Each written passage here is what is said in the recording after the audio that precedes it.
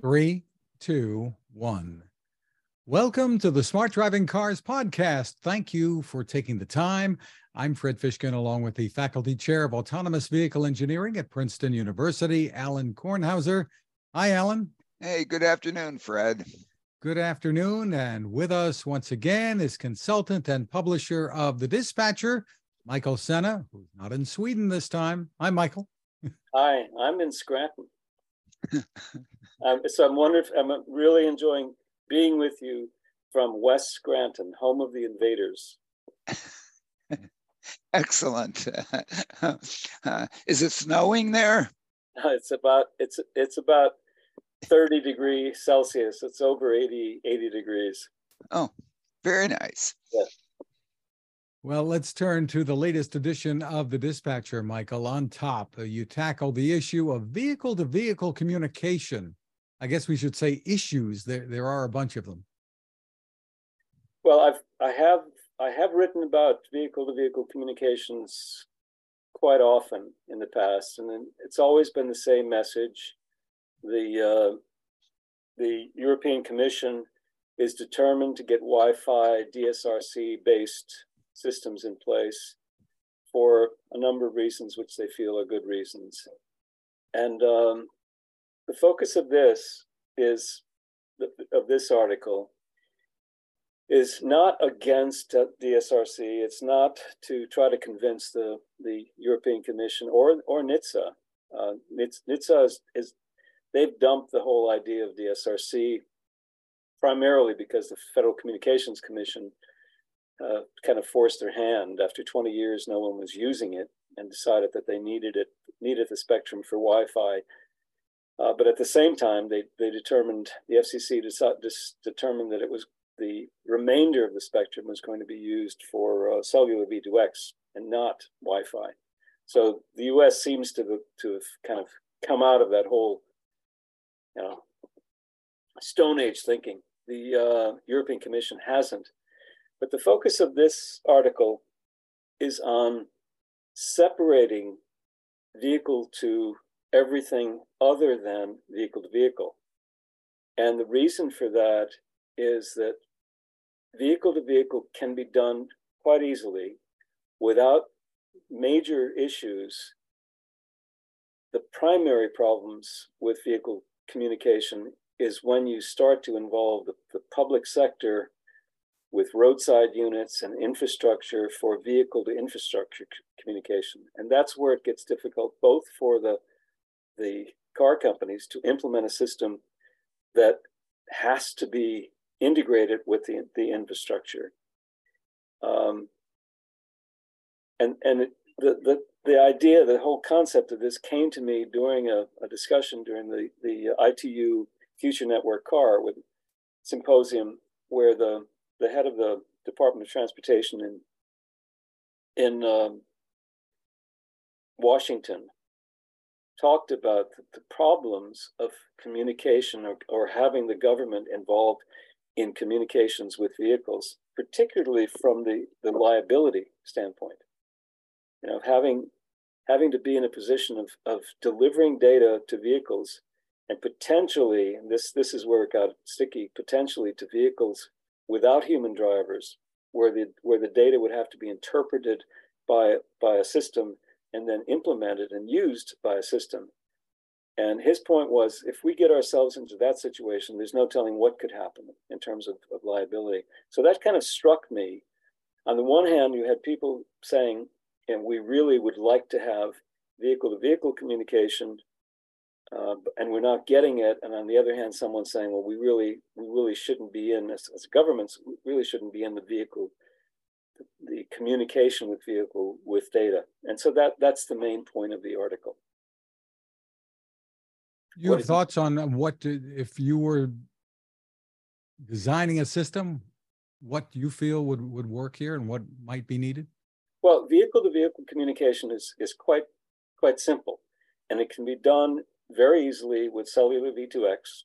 It's cellular V2X, the latest versions of cellular V2X, LTE, and coming into 5G, but you don't need 5G for this, have a free point broadcast alternative. So you don't have to have a subscription. You don't have, even if it's cellular, you don't have to have a subscription. You're not paying for the communication. It's built into the network. It's not similar in terms of technology as 911 or 112, where that is free to the person who's making that call. If you dial 112 or 911, you're not paying for that call. But it's the same concept. It's a free to air alternative, but within the cellular network. So that could be implemented very easily with the systems that are on board the cars today, without having to have the kind of cybersecurity infrastructure in place when you would have a communication to and from a vehicle, where you would have acknowledgments to and from the vehicle. With cellular, with a V2V, whether it's Wi-Fi or cellular V2X, it's essentially a broadcast. It's going out into the to the ether, and it's picked up by anyone within a certain area. And with that, we could do warnings that are the kind of warnings that could really prevent accidents. Whereas with the kind of things that you can do with infrastructure are mainly informational. I mean, they're not the warning things. The warnings are vehicle to other vehicles. You're not sending warnings, although it might be an ICE warning, but that kind of ICE warning could just as easily be coming from another vehicle, as opposed to having to go through a network and process and then send out.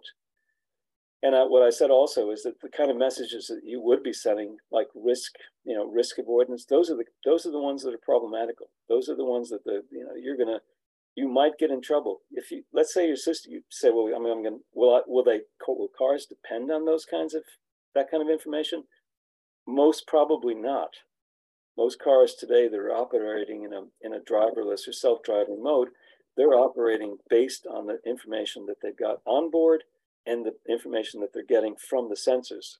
There's no dependence on getting information from outside, because both of latency and also potentially incorrectness. Well, I jump into this, and I guess I have no patience for any of it. I get spammed enough on my phone with stuff that I don't want to see, and I just don't want the messages. There has been, since it's almost day one, vehicle-to-vehicle communications in vehicles. That's what the tail light's all about. Okay? It goes at the speed of light. It actually turns on before the brakes are applied, I think, in the whole system, before the calipers hit. The light goes on. No latency. And the people who really should be seeing it get it. Okay? If they're watching, yes. Well, if they're watching, but they're supposed to be watching, and if they're not, then they should have an imaging system that watches for them, and it will get it faster than da-da-dee-da-da-da. I agree. And to me, this is all ITS, gizmo, people trying to sell stuff that is like whatever. Plus, only those that have will have. Whereas the brake light, boom, everybody sees it. The backup light, boom.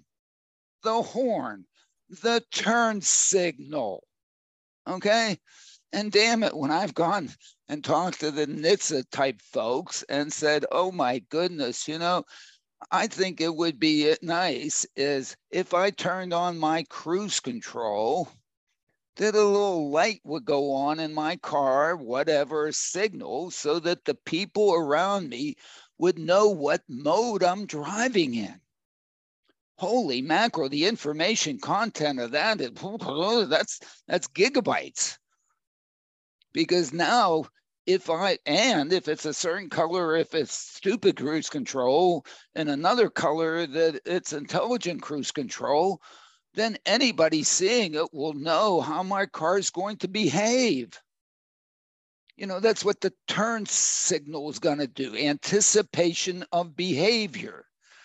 Okay. And now you want to go out and set up some sort of communication protocol that now whatever that's what it do. And then who knows what it's going to go in there and da da dee da da da. Oh my goodness. I mean, you're driving me nuts here. Okay. I'm with you And almost at a level of agreeing, but not quite.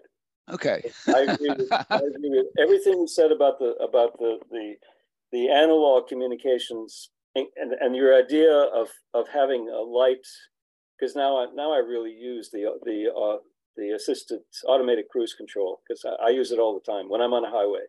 Yeah. Now, and with the old version, it didn't automatically slow down when I was, Which is unfortunate. Yeah. Yeah. yeah, but now we have a new Yeah. rep, Yeah. where it does work, and it's terrific. It's terrific.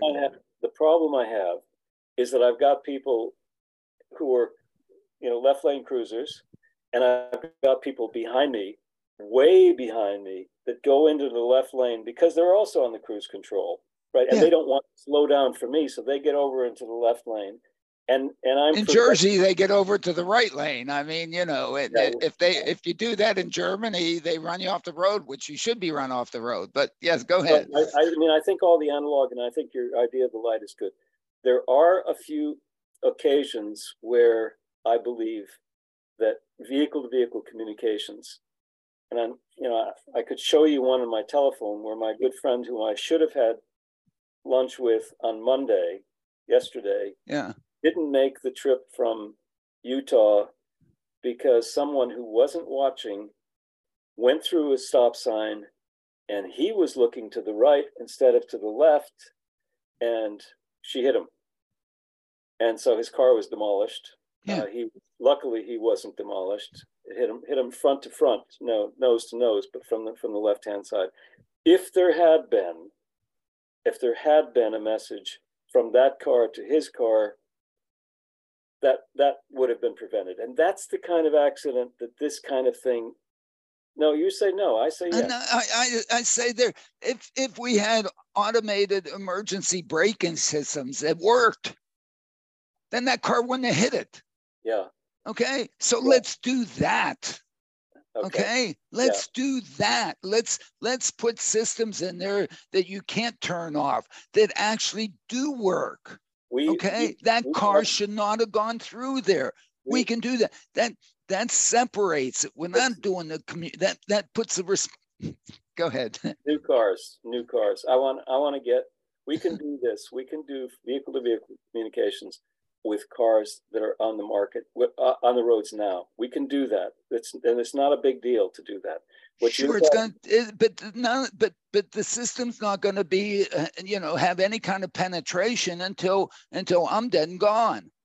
Guess what? I don't care. We could have penetration the same way we have seatbelt laws, the same way we've implemented the seatbelt. It took a long time with the seatbelt. Yeah, it did. But with a vehicle-to-vehicle communication, we could have a system, and we could mandate a system and have those in place.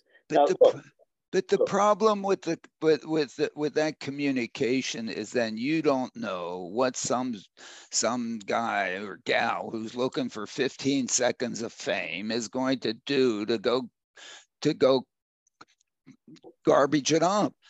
My car should have an automated emergency braking system that works. They were supposed to put that in there to stop 5-mile-an-hour collisions how long ago? Why haven't they? Yeah, I agree with you, Alan. But if you've got a 2006 Corolla Verso, you're not going to have an automated braking system in that car. If you've got a 2014, whatever it was, you're not going to have an automated braking system in there. If I buy a 2023 S-Class Mercedes, it doesn't. Yeah, but that's like 1% of 1% of all the people who can afford that. So let's talk reality. What's so tough about it? That is crap. It is not expensive to put that in there, really. So why don't all the cars? I have no idea why they haven't. I don't have it in the latest and the greatest. I mean, it's apparently the automated emergency backup braking systems do work. Why? Because there you're going 5 miles an hour. The other ones, they're afraid of the false alarms that the darn thing's going to go in there and and then it stops in the middle of the road when it doesn't, when you haven't run through it, because they're not. I agree. All right. I don't know. Okay. We're on a I'm not going to pass the budget busting bill because you did this sort of thing. I'm talking about doing something, but I'm not saying don't do better braking. Don't do that. All I'm saying is if what I have said is don't hold up vehicle to vehicle communication. If you've got all the proof that vehicle to vehicle communication saves lives, and this is what folks are saying. They're not saying that vehicle to X infrastructure save lives. They're saying these are a couple of the applications that we can save lives and we can reduce the number of accidents and potential deaths. I'm not saying don't do everything else. All I'm saying is don't hold up the vehicle to vehicle communication because it isn't vehicle to infrastructure communication.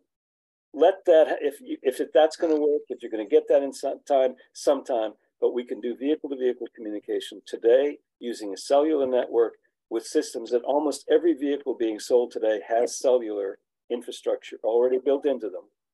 We can use that same cellular information structure to send simple messages to the car saying, I'm coming too fast. I'm going to go through this stoplight. And if you're anywhere in the vicinity, stop yourself. That's all I'm saying. Very simple. But as you pointed to do it, but yeah. As you pointed out in your article, of course, if the government gets in the middle of it, then they assume part of the liability. And if they assume part of the liability, they're going to get dragged in. They're going to have to give themselves indemnification from that, and all that stuff it's all going to be ugly. What about now the false alarm that comes in and says, "Oh my goodness, it's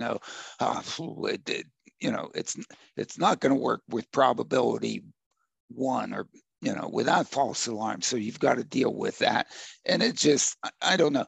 And I guess, and the 81% that you have in there with respect to the accidents, that means that all the other stuff doesn't work. And in fact, I think it's still discussed. Plus, I'd like to argue V2X is really good for some things.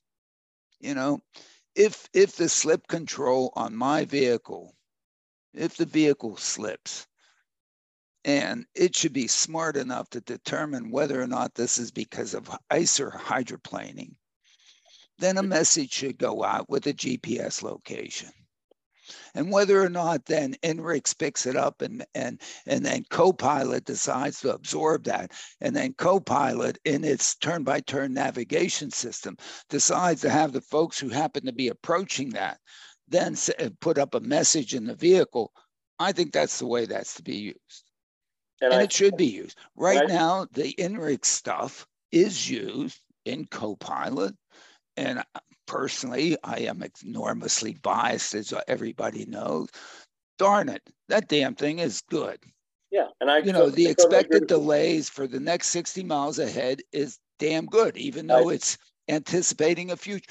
That's all V2X stuff that's going on. That's already in place. I know. What I'm arguing against, and I will continue to argue against, is putting an infrastructure in place that's operated by, we're paying for it because it's public money, operated by governmental organizations instead of being operated by the organizations that are already in place that are doing this.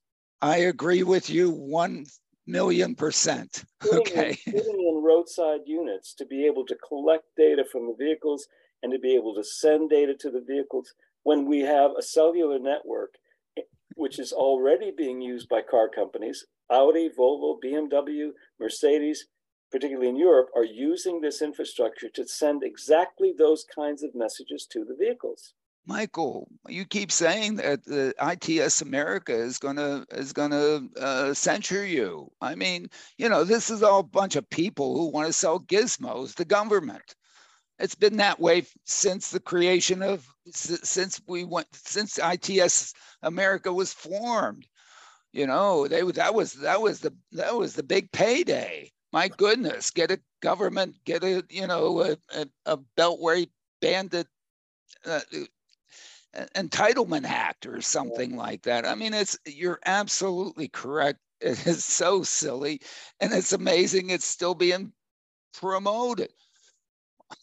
Well, I'm certainly not against intelligent transport systems in general, or specifically certain kinds of things, but I am opposed to using a public organized, public paid for infrastructure when we already have a privately supported one that works internationally. It works globally. The companies that you mentioned, I'm not going to give them any advertisements. You mentioned them.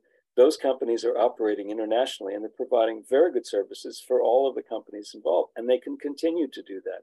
But we don't need to be supporting publicly funded infrastructure, this sort of national information nodes that are collecting data and then providing that data around. We have private companies that are doing this in a very good way already, and we should be supporting them. That's my. I agree with you. And another product placement here. Maybe I should have a little OnStar logo here, whatever. But yeah, did we get funding from OnStar, Fred?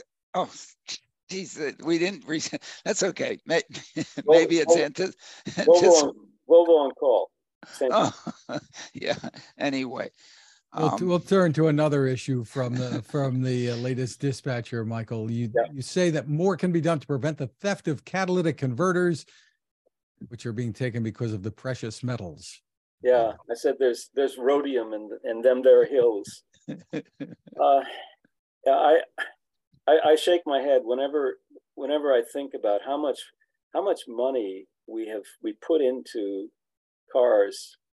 I mean, precious metals, rare earth metals going into all of these devices. Why did we ever develop catalytic converters that were based on rare earth materials? I mean, at some point in time, somebody had to figure it out. It's like, we have copper being stolen off the roofs of churches and the downpipes of drainage pipes, because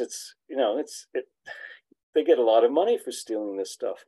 And people suddenly, their cars are made inoperable because thieves go in there with pretty simple devices and are able within minutes to take off the catalytic converter and then sell the materials in there for a couple of $100 to $1,000. Why do we do that? Why do we put those things in vehicles? We could prevent cars from being stolen.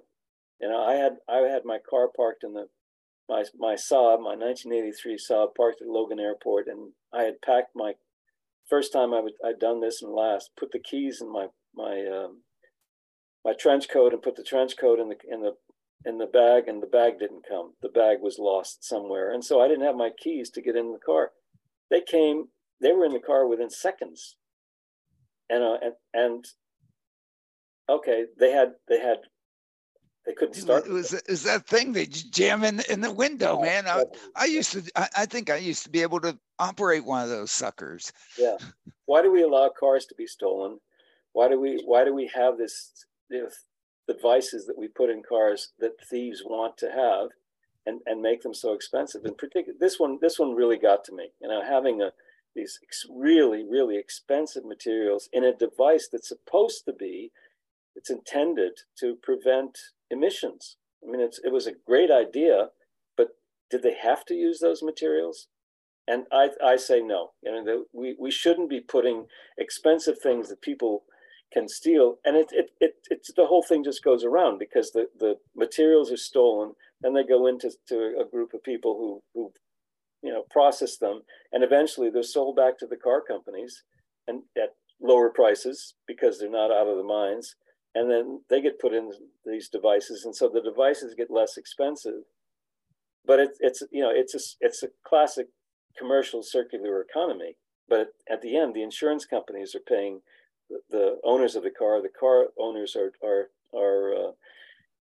inconvenienced because the car has to be fixed, and there's no reason for it. I don't think so. Stop doing it, Michael. It gets worse than that. I mean, look. Now we don't put a key into a key thing to turn it. Yeah. We now have we can now remotely start our car. Our keys have admit something because there's a battery in there, and it emits a signal so that the car knows that the key is in there. So if you're Elaine Kornhauser and you leave your car on your front driveway and you leave your keys in the car, because every time you walk out of the house, you forget to grab them. So therefore it's easy. You don't have to go back in the house.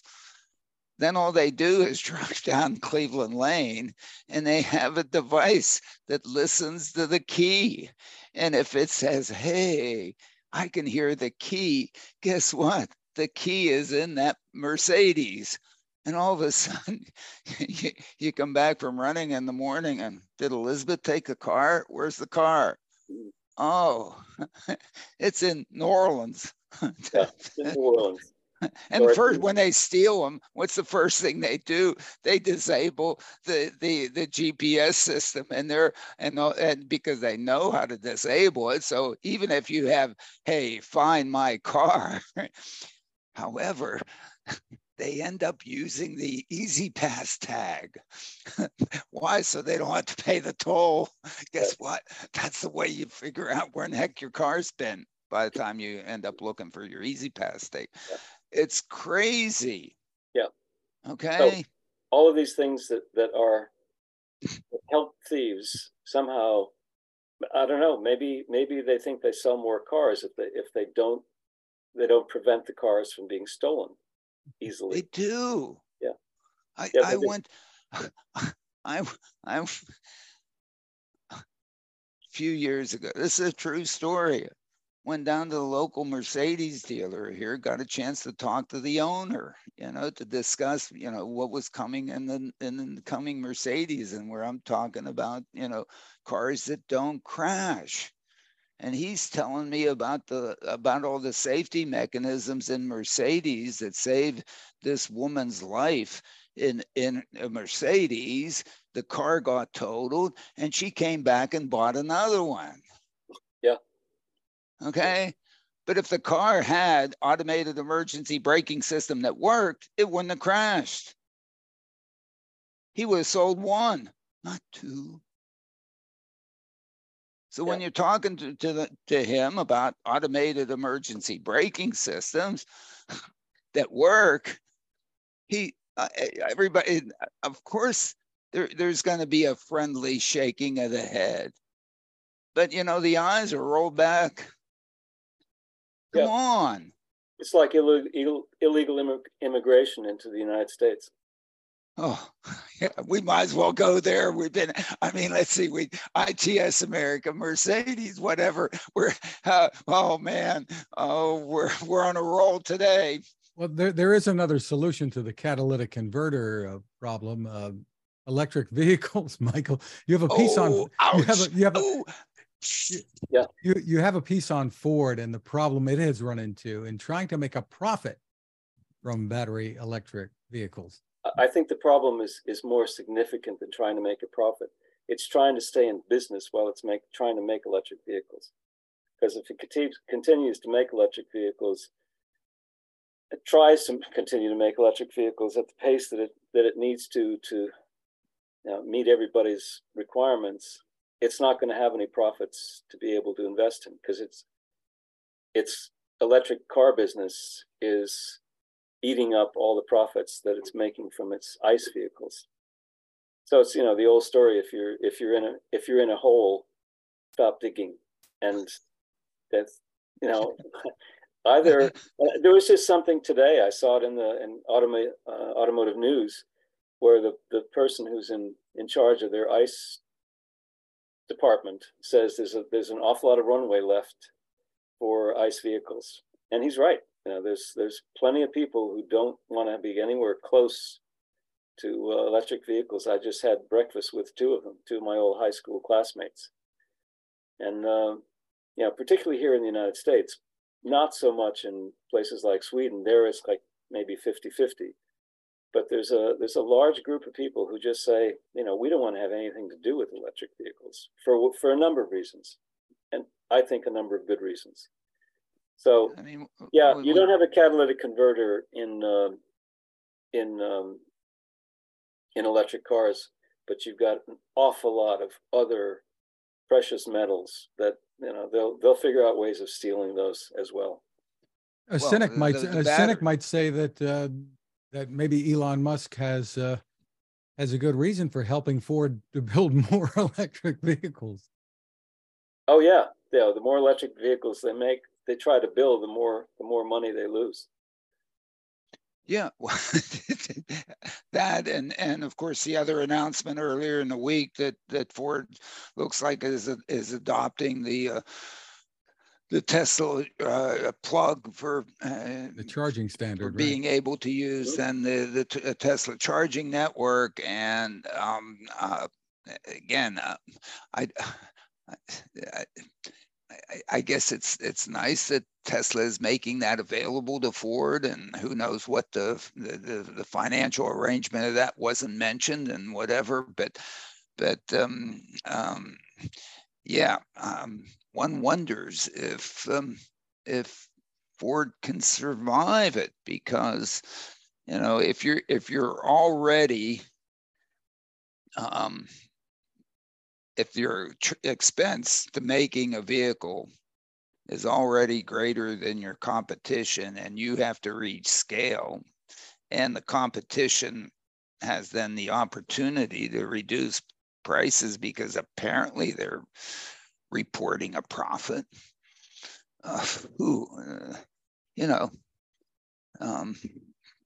That's how monopolies get created. Ooh. Yeah. Ouch.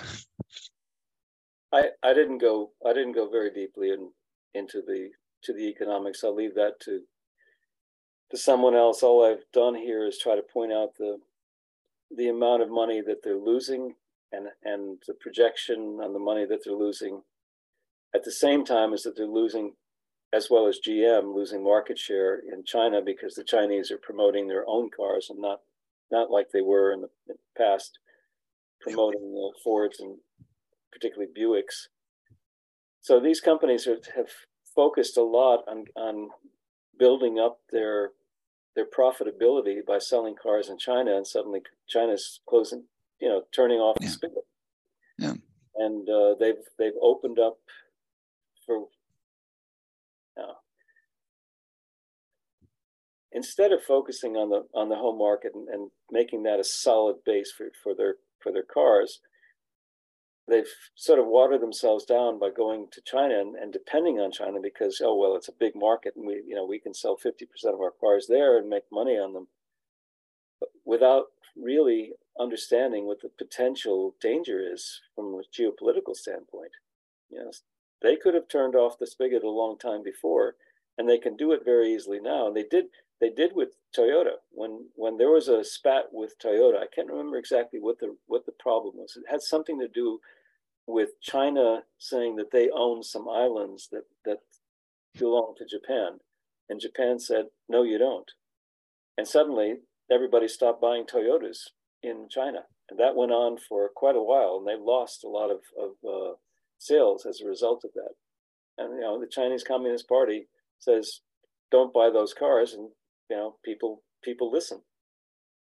So we should have probably invited Fred Dreyer to come on this one, and he'd tell us how the opportunity to make an internal combustion engine that is essentially non-polluting or very close to zero carbon emissions, and if you take the whole vehicle together and you look at the sourcing of the fuel as well as now the sourcing of the batteries and all that stuff, that there could still be a runway for ICE vehicles that are very efficient. We should never have been doing what we've been doing, forcing people to close down their ICE operations, handing the market. As I said in the last issue, Geely has now taken over all of Volvo's ICE. That was a real schnicker job. And then has done the same thing with Renault, going into a joint venture with them. They're controlling the market on ICE vehicles so that they'll be produced when, when people realize that they shouldn't have been buying all of these electric vehicles because they can't operate them because we can't make enough electricity. By the way, I had, on my way from my cousin in southern Pennsylvania to Scranton, I stopped at another cousin who lives close to Reading, Pennsylvania. And his son was there. Son is about 38 years old. And he works for Pennsylvania's largest electricity producer. Now, as I think we've talked about before, Pennsylvania is the coal country. Bituminous over in the Pittsburgh area, where Alan is from, and anthracite in the eastern and northeastern area of Pennsylvania, where I'm from. And bituminous was used in the locomotives and for heating because it's clean. Anthracite and bituminous has been used in making coal where they can control it better. And everybody had coal stoves. Everything was run with coal, whether it was cooking or heating or whatever, making electricity. Pennsylvania is one of the first states to move very quickly into nuclear. So it's one of the largest nuclear states. He said, my cousin's son said, yeah, we know that we're not going to be able to produce enough electricity if everybody had electric cars. We know that, but we can't go against that. We want to be able to build up the electricity because, of course, we're in the business of selling electricity. So if more and more people are running cars with electricity, it's good business for us to be in because more and more people will be using electricity. But at a certain point, we're not going to be able to supply that electricity unless we really increase our production capability. And the only way we can really increase our production capability is to add more nuclear, because we won't be able to make it up with gas, because that's the other. It's nuclear and gas in Pennsylvania. We won't be able to make it up in gas because of the pollution and the environmental controls. So we're in a position right now where we have to start thinking very seriously about adding capacity, nuclear capacity, because we'll never get there with renewables, certainly not with solar, and definitely not with wind, because if they're not reliable, we can't do enough of that. So, they're sitting there, it's like the catbird seat.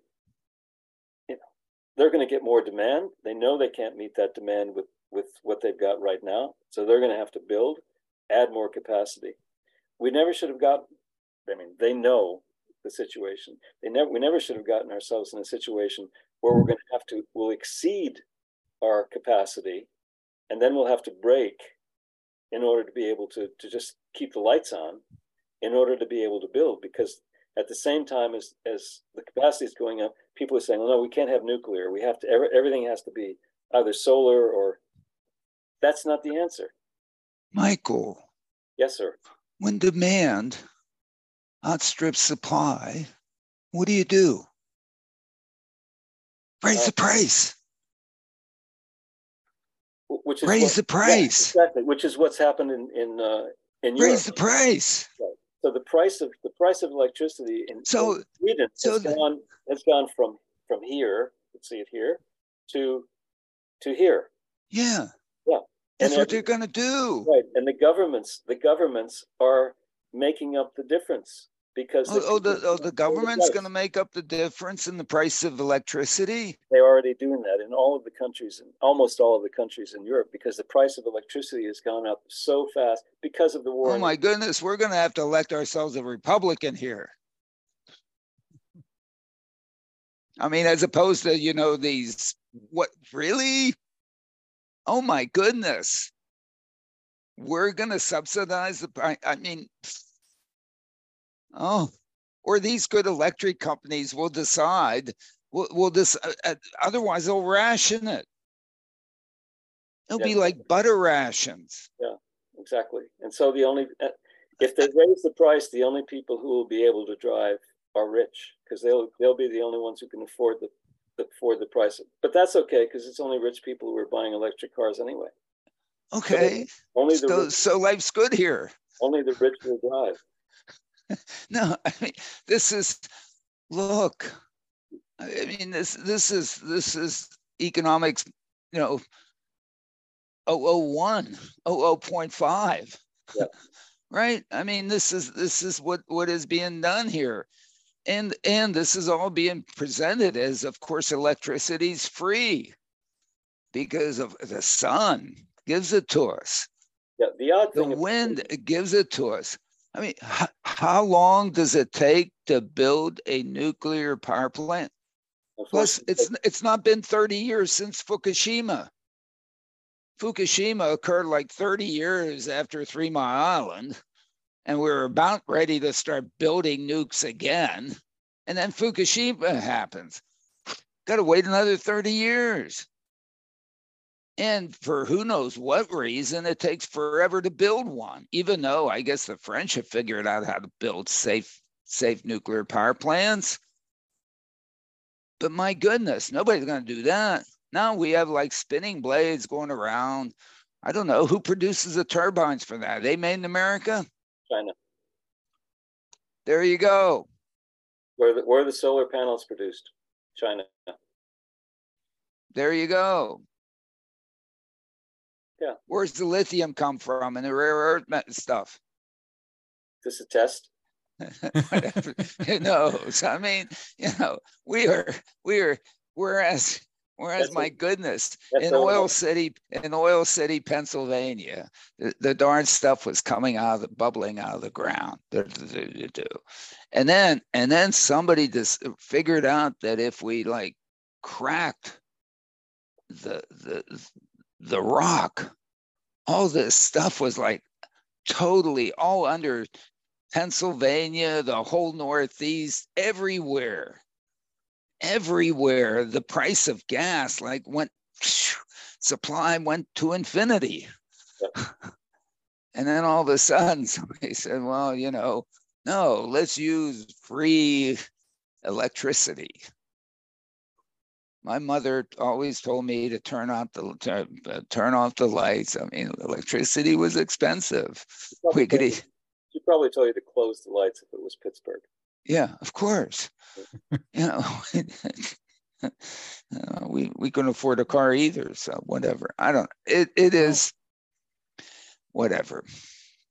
Moving along in the dispatcher, Michael, and Alan here. You have a headline: Volvo cars. They had a very good first quarter, and then came news of layoffs. Yeah, it was. I've got some good news and some bad news, but it wasn't at the same time. I'm going to give you the good news, and then tomorrow I'm going to give you the bad news. So they had a profit, but then shortly after, I mean, almost within hours, they announced that they were going to be laying off 1,300 employees, which, I mean, in the total scheme of things, it's not huge, but it's a start. And what they're saying, and have been saying, is that it's a whole different group of people that they have to have on board in order to be able to build the kinds of cars that they're building. And they've got someone in there who has no connection to the car companies or automotive. They've just hired a new designer that has no connection to automotive. They've got people in there that have no connection to Gothenburg, which is the home of the company. So there's no connection to what was before and what potentially has to be in the future for us to be able to survive as a Chinese company making electric cars. And that's a message.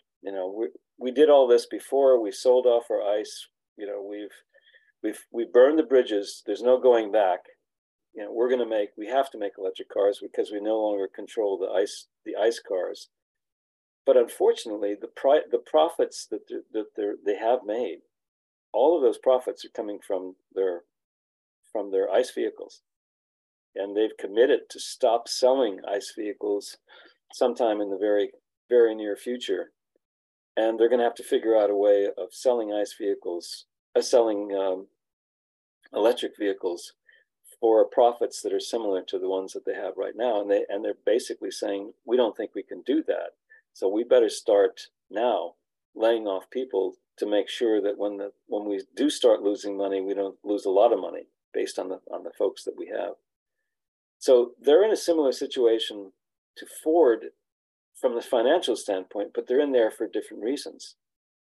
And I don't know what's going to happen at some point in time. What are the Chinese, if they stop making profits, what are they going to do? China, Geely owns 80% of the stock in the company. They sold 20% of the company in order to get money out, and they got all the money out that they had put into it. I mean, they only paid a couple of billion for the company to start with. So, don't know.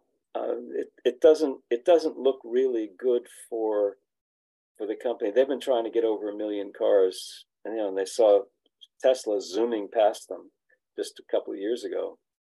And Tesla's on its way to 2 million, and they're still stuck underneath 1. You also tackle Zoox and the self-certification it's doing when it comes to safety standards.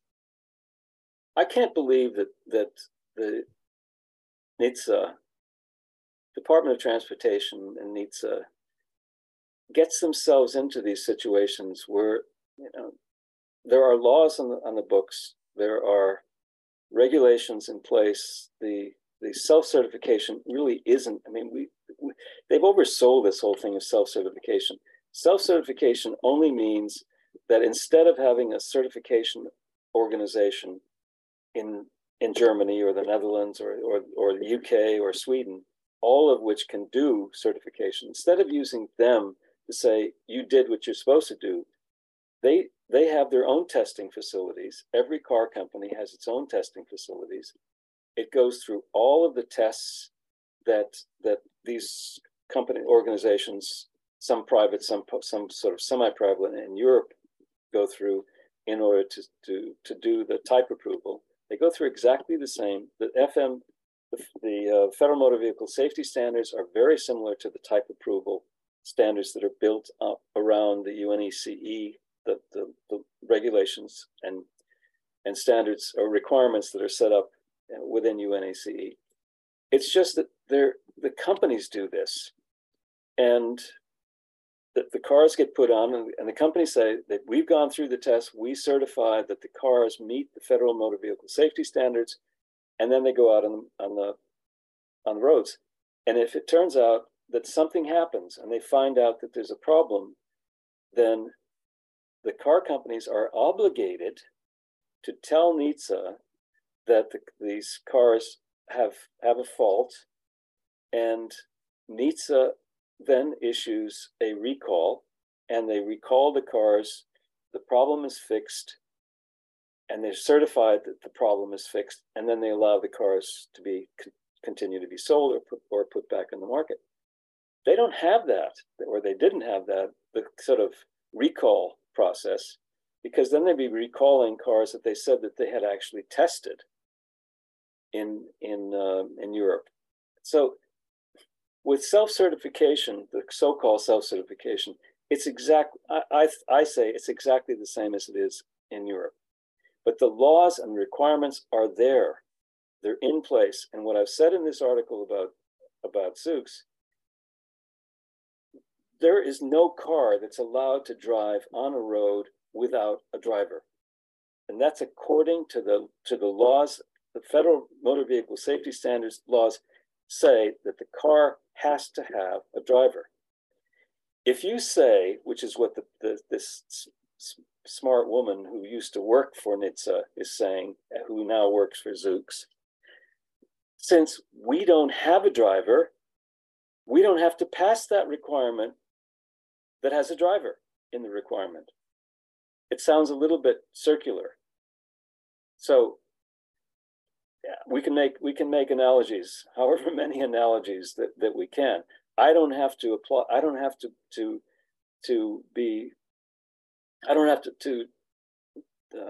acknowledge that law exists, because I don't acknowledge that law exists. So we don't have a driver, therefore we don't need to have our cars have a driver. And that needs to, how can you be, we're taking times to understand this. What's to understand? Either you have a driver, you don't have a driver. If you don't have a driver, you shouldn't have the car on the road.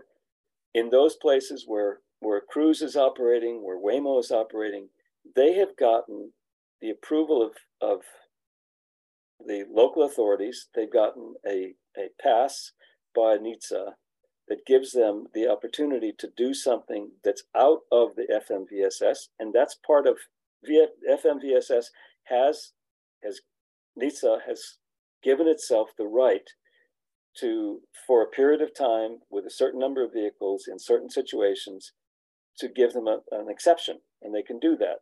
But Zoox says, we don't need an exception. It's the same thing with Tesla. Tesla says, we don't need an exception to be able to operate full self-driving, because we tell our car owners they have to have their hands on the wheel. So at one point they say it's full self-driving and it will fully self-drive itself, but we don't have to tell anybody about that because we tell people that they have to have their hands on the wheel. Zoox is saying we don't have to comply with the requirements that say it has to have a driver because we don't have a driver. What am I missing? The driver.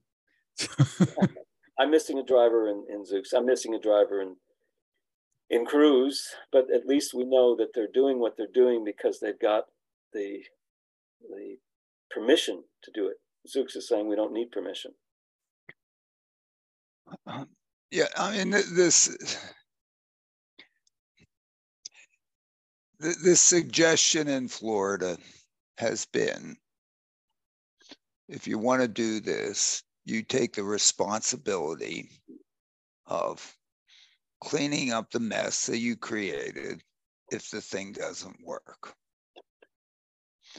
And the question is the insurance, is the responsibility, is a certification that we've done, we believe that we've done what we need to do, such that the risk reward situation that exists with this entity, that the reward is substantially greater than the risk, and that out of that reward there is the opportunity and the opportunity to fix things so everyone is somewhat made whole. Now, of course, if somebody dies, you can't quite make that whole, although it's done every day. Okay, airlines don't guarantee that they won't crash, but if they do, then people are made whole.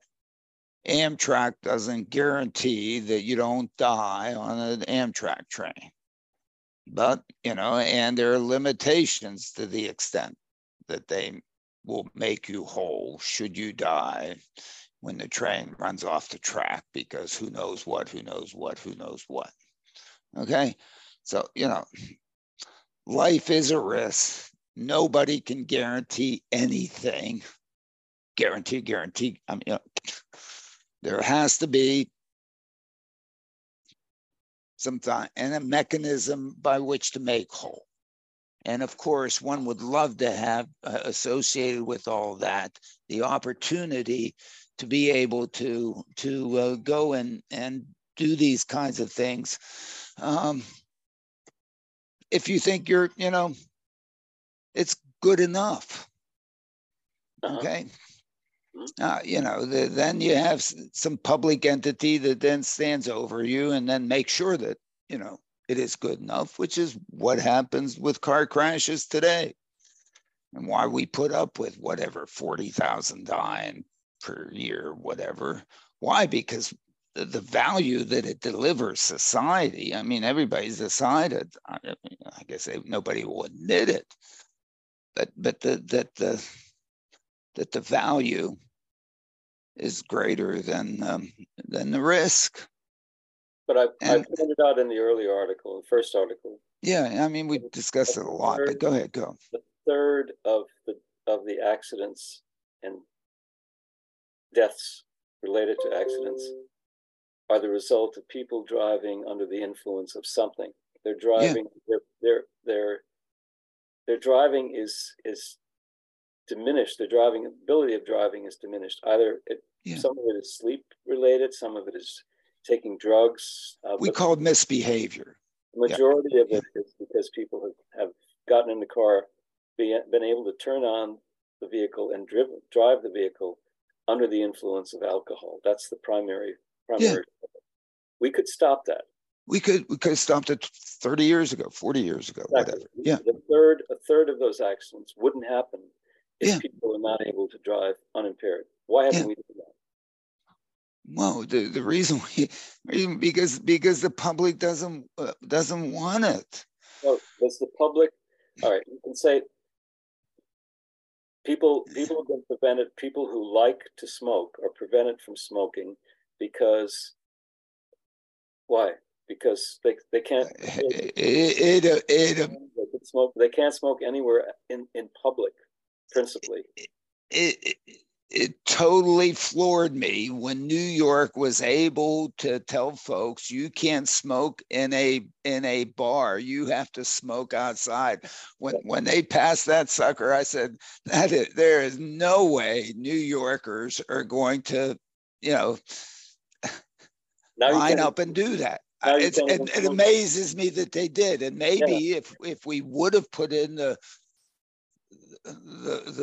locks, the ignition locks, people would have. We did end up. I said I never wear a seatbelt. Well, they were so damn uncomfortable. Now, where is it? Backseat of an Uber. I mean, I 13 different ones. Yeah. Okay. And those things have had a major impact, positive in the number of accidents. Not in the number of accidents. Seatbelts haven't prevented accidents, but they've save lives. Without a doubt, you don't get thrown. I mean, if the thing starts flipping and you don't have a save, you go through the window. Of course, yeah, absolutely. So we have laws in place which require drivers. We do not have any situations where we can depend. I don't even say 50%, even less than 50%. On a robot driving a car anywhere. And we shouldn't have cars on the road being driven by robots because some company says, we think it's safe. We just shouldn't. Otherwise, we should change the laws. If we don't want to have laws that say we require a driver, change the law. But don't allow people to be on the road without special permission if they don't have a driver in the vehicle. That's all I'm saying. But the practical question with that is, what the heck is that? Okay, and which public official, which government employee, which elected official is going to go out and try to do that? I mean, the same people who passed federal motor vehicle safety standards didn't happen in 1776.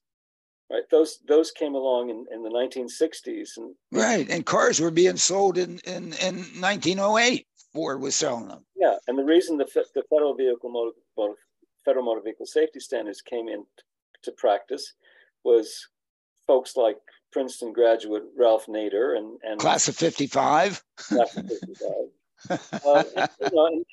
And NHTSA was put into law by. Nixon, and I mean these things are 50 years old, but we shouldn't say, well, they only applied then, they don't apply now, because now we have robots who can drive cars. We think so. Let's ignore the laws and the rules and the standards that are requirements that are already out there and just make up our own. No, we shouldn't do that. Yeah, but the rules are for the old thing. I mean, a driverless car is not a '55 Chevy. Okay, and it's a new gizmo. Yeah. So all right, and the fact is, everybody sort of throws their arm up. There probably should just be a few more exemptions. Yeah. And how much damage are you really going to cause with 1,000 of these things out there. When they approve, there should be people who are active enough to test and work with these so that they can develop a standard that could be used for driverless cars. Until that day, Zook should not be out there saying our cars don't need a driver, therefore we don't have to comply with the federal motor vehicle safety standards. Either you've got a standard that everybody has to comply with, or you don't. But there shouldn't be someone who says, "No, we don't think we need it." So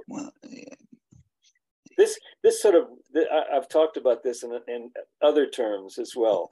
I know, and I don't really think I need to stop at that stop sign, because everybody thinks that people should stop at stop signs, but I don't believe in stop signs. So I'm just going to go through the stop sign, and if somebody hits me, the purpose of a stop sign is because for a human to be able to determine if there's somebody coming one way or another, you got to turn your head and you got to turn your head.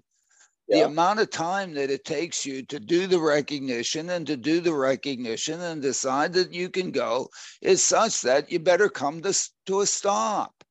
Or at least, roll through it very slowly. But if you come to it and your sensor is good enough to instantaneously determine that, instantaneously down, reduce it by an order of magnitude, why stop? Especially you that's trying to save the planet, you're just burning up, some more electricity and causing more carbon and pollution.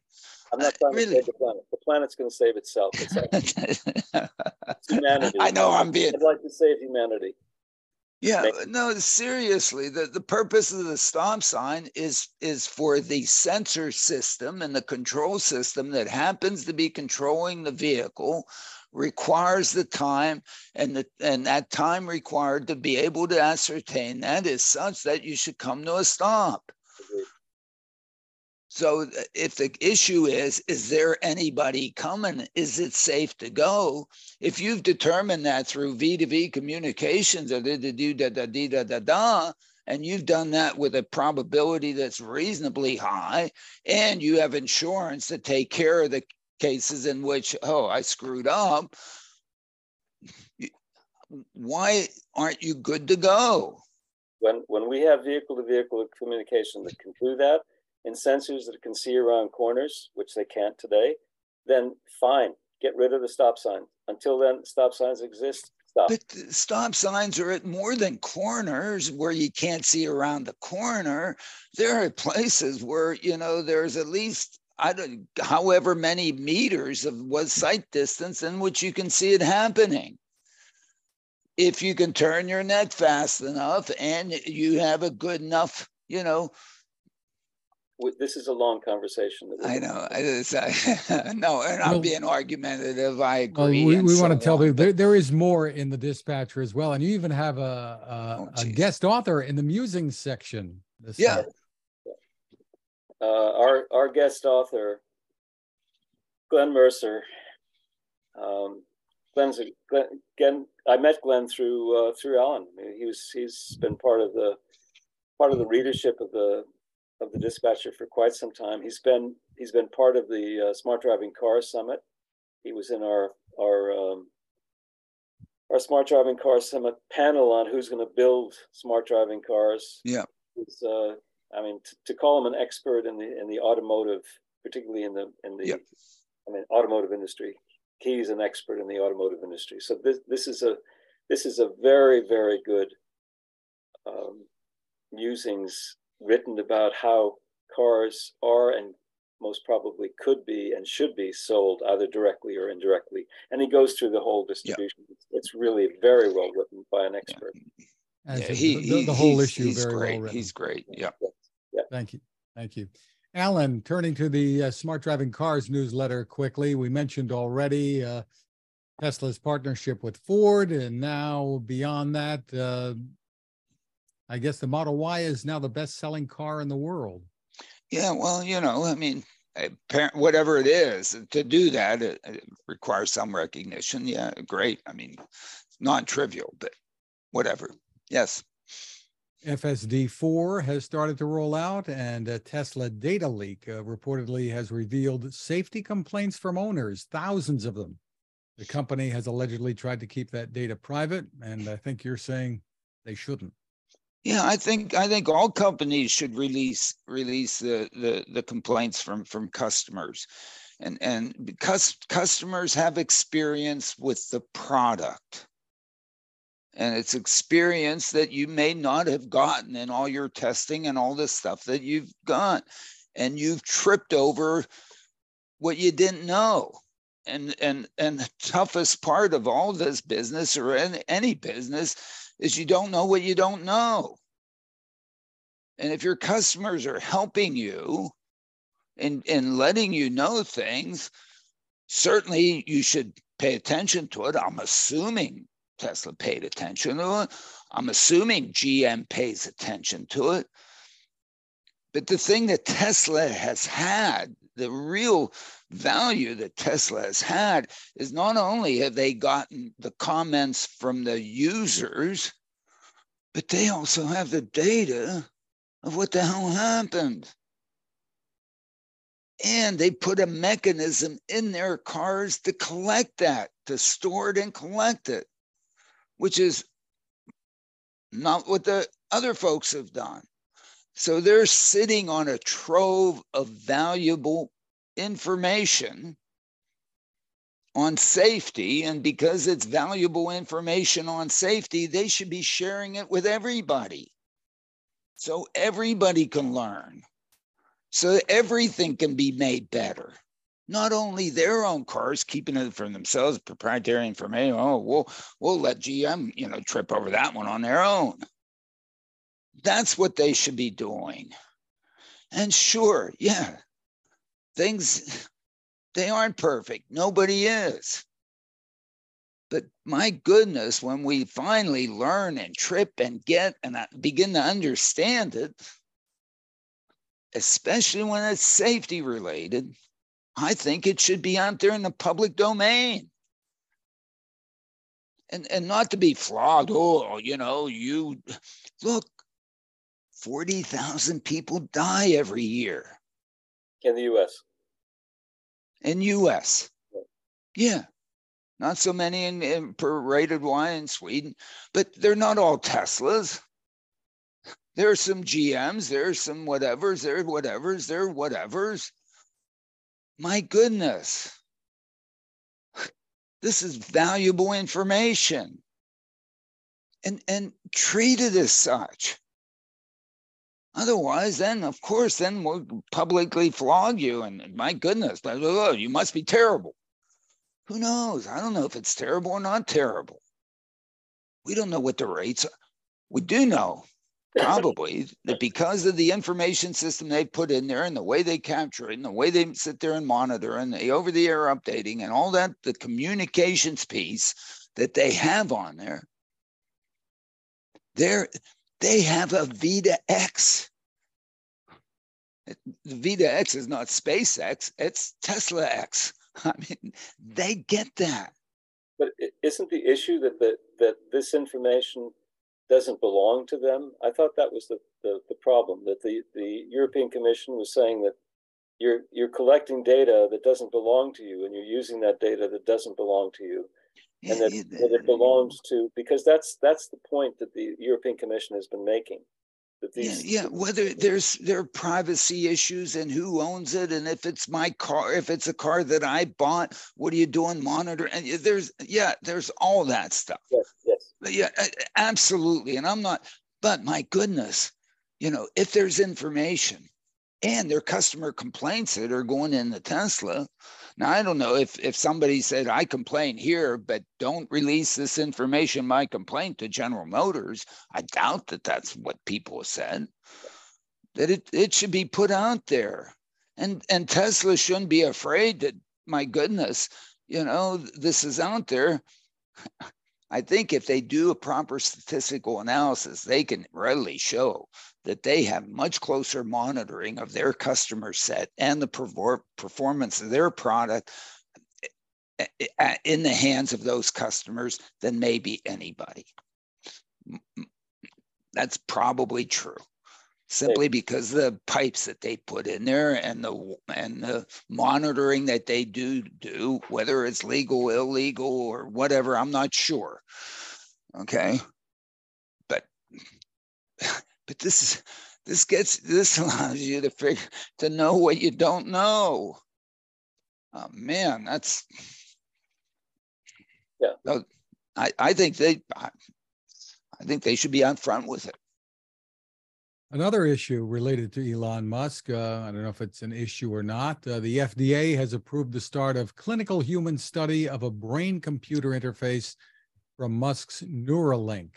The company says this could benefit people with paralysis, maybe blindness. I'm sure there are enormous benefits from it. I just, if we want to start arguing about weird stuff, this is weird stuff. Okay. And I'm sure there's a value proposition there. And the question is, the invasion of privacy, what are you doing?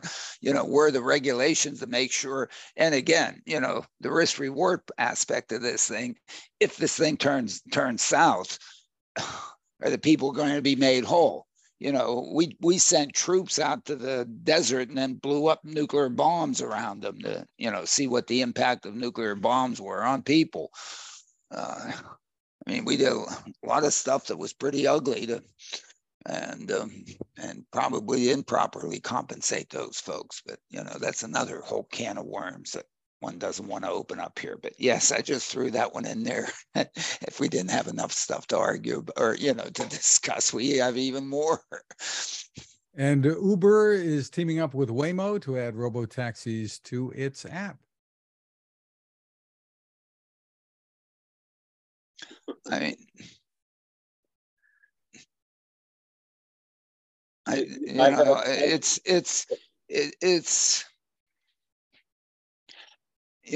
When I go to the Uber app, I can do Uber X or Uber, I don't know what they call super expensive, and Uber super, super expensive.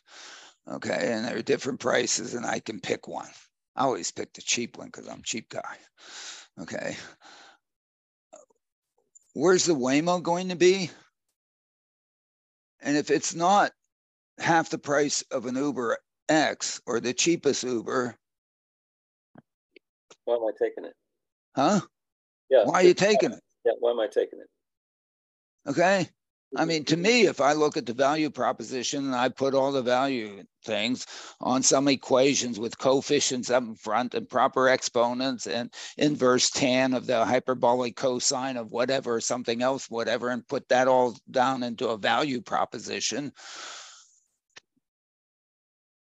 Except, if I can do my selfie, bam. Yeah. So it's if I don't have a selfie. Yeah.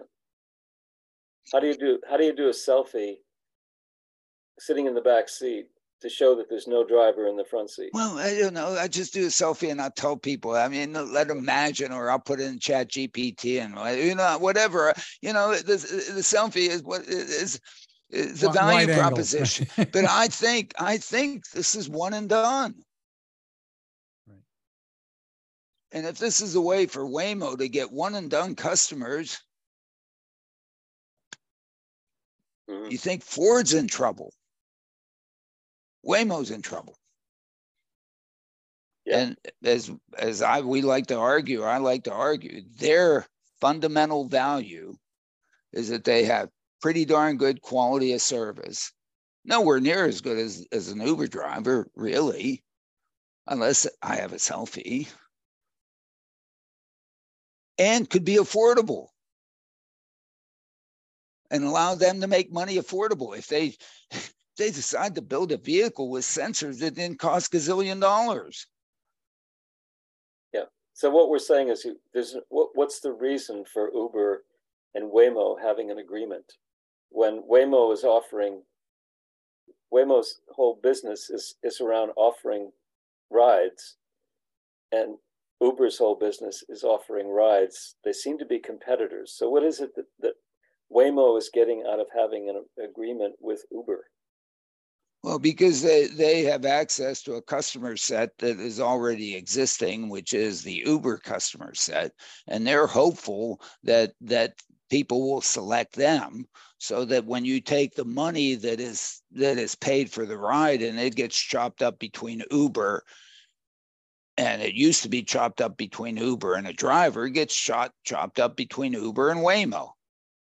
I think one thing that we've realized over the years when it comes to mobile apps is that there's no loyalty with mobile apps. I mean, from 1 minute to the other, if something does something better than the last mobile app you had, then you use it. So if Waymo comes along and says, we can offer you a ride for half of what Uber is offering it to you for, you're going to end up using them instead of using Uber. I mean, everybody. Well, yeah, apparently the Waymo One app is essentially just as good as Uber's, or if not, they should hire some of my students. We could write that code like I claim in a week.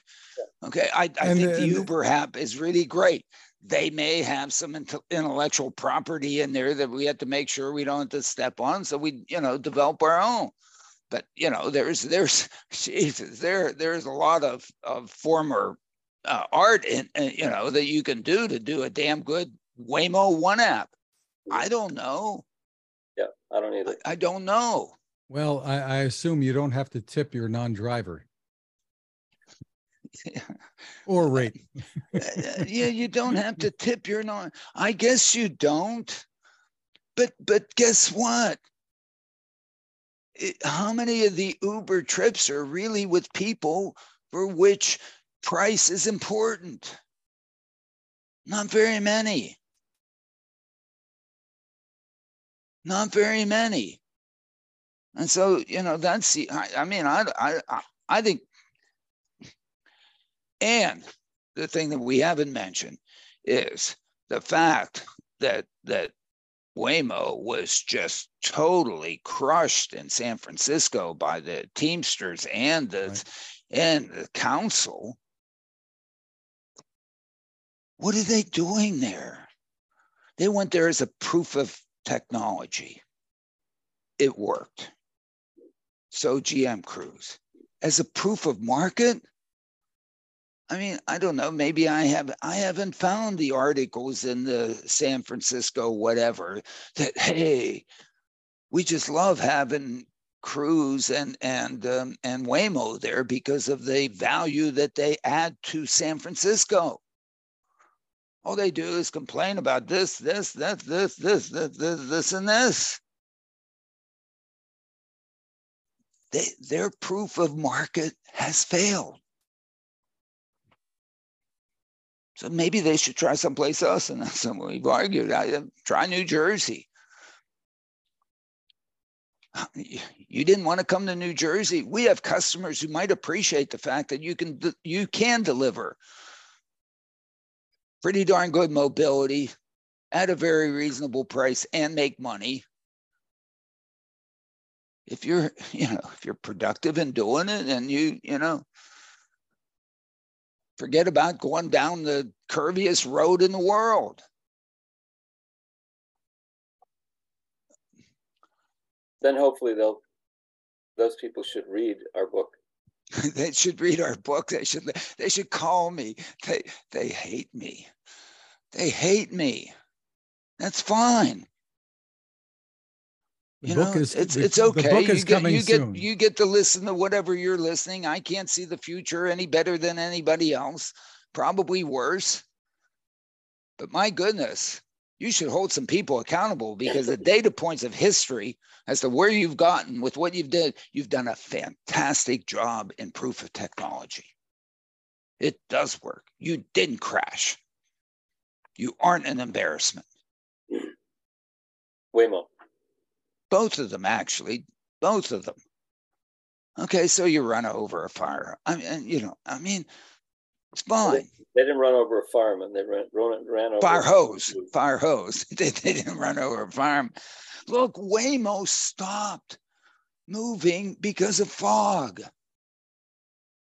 That is the right thing to do. And to keep the people behind you also from going into fog. That is a virtuous thing to do. Okay? You shouldn't get flogged for that one. Who? They caused a traffic jam. They didn't cause it. It was fog. Nobody can drive in fog. You can't drive when you can't see. What does NHTSA say about that? Does NHTSA say a human can drive in fog? I hope not. Because you can't. You die. I don't think there's anything in motor vehicle safety standards on fog. Well, it should be.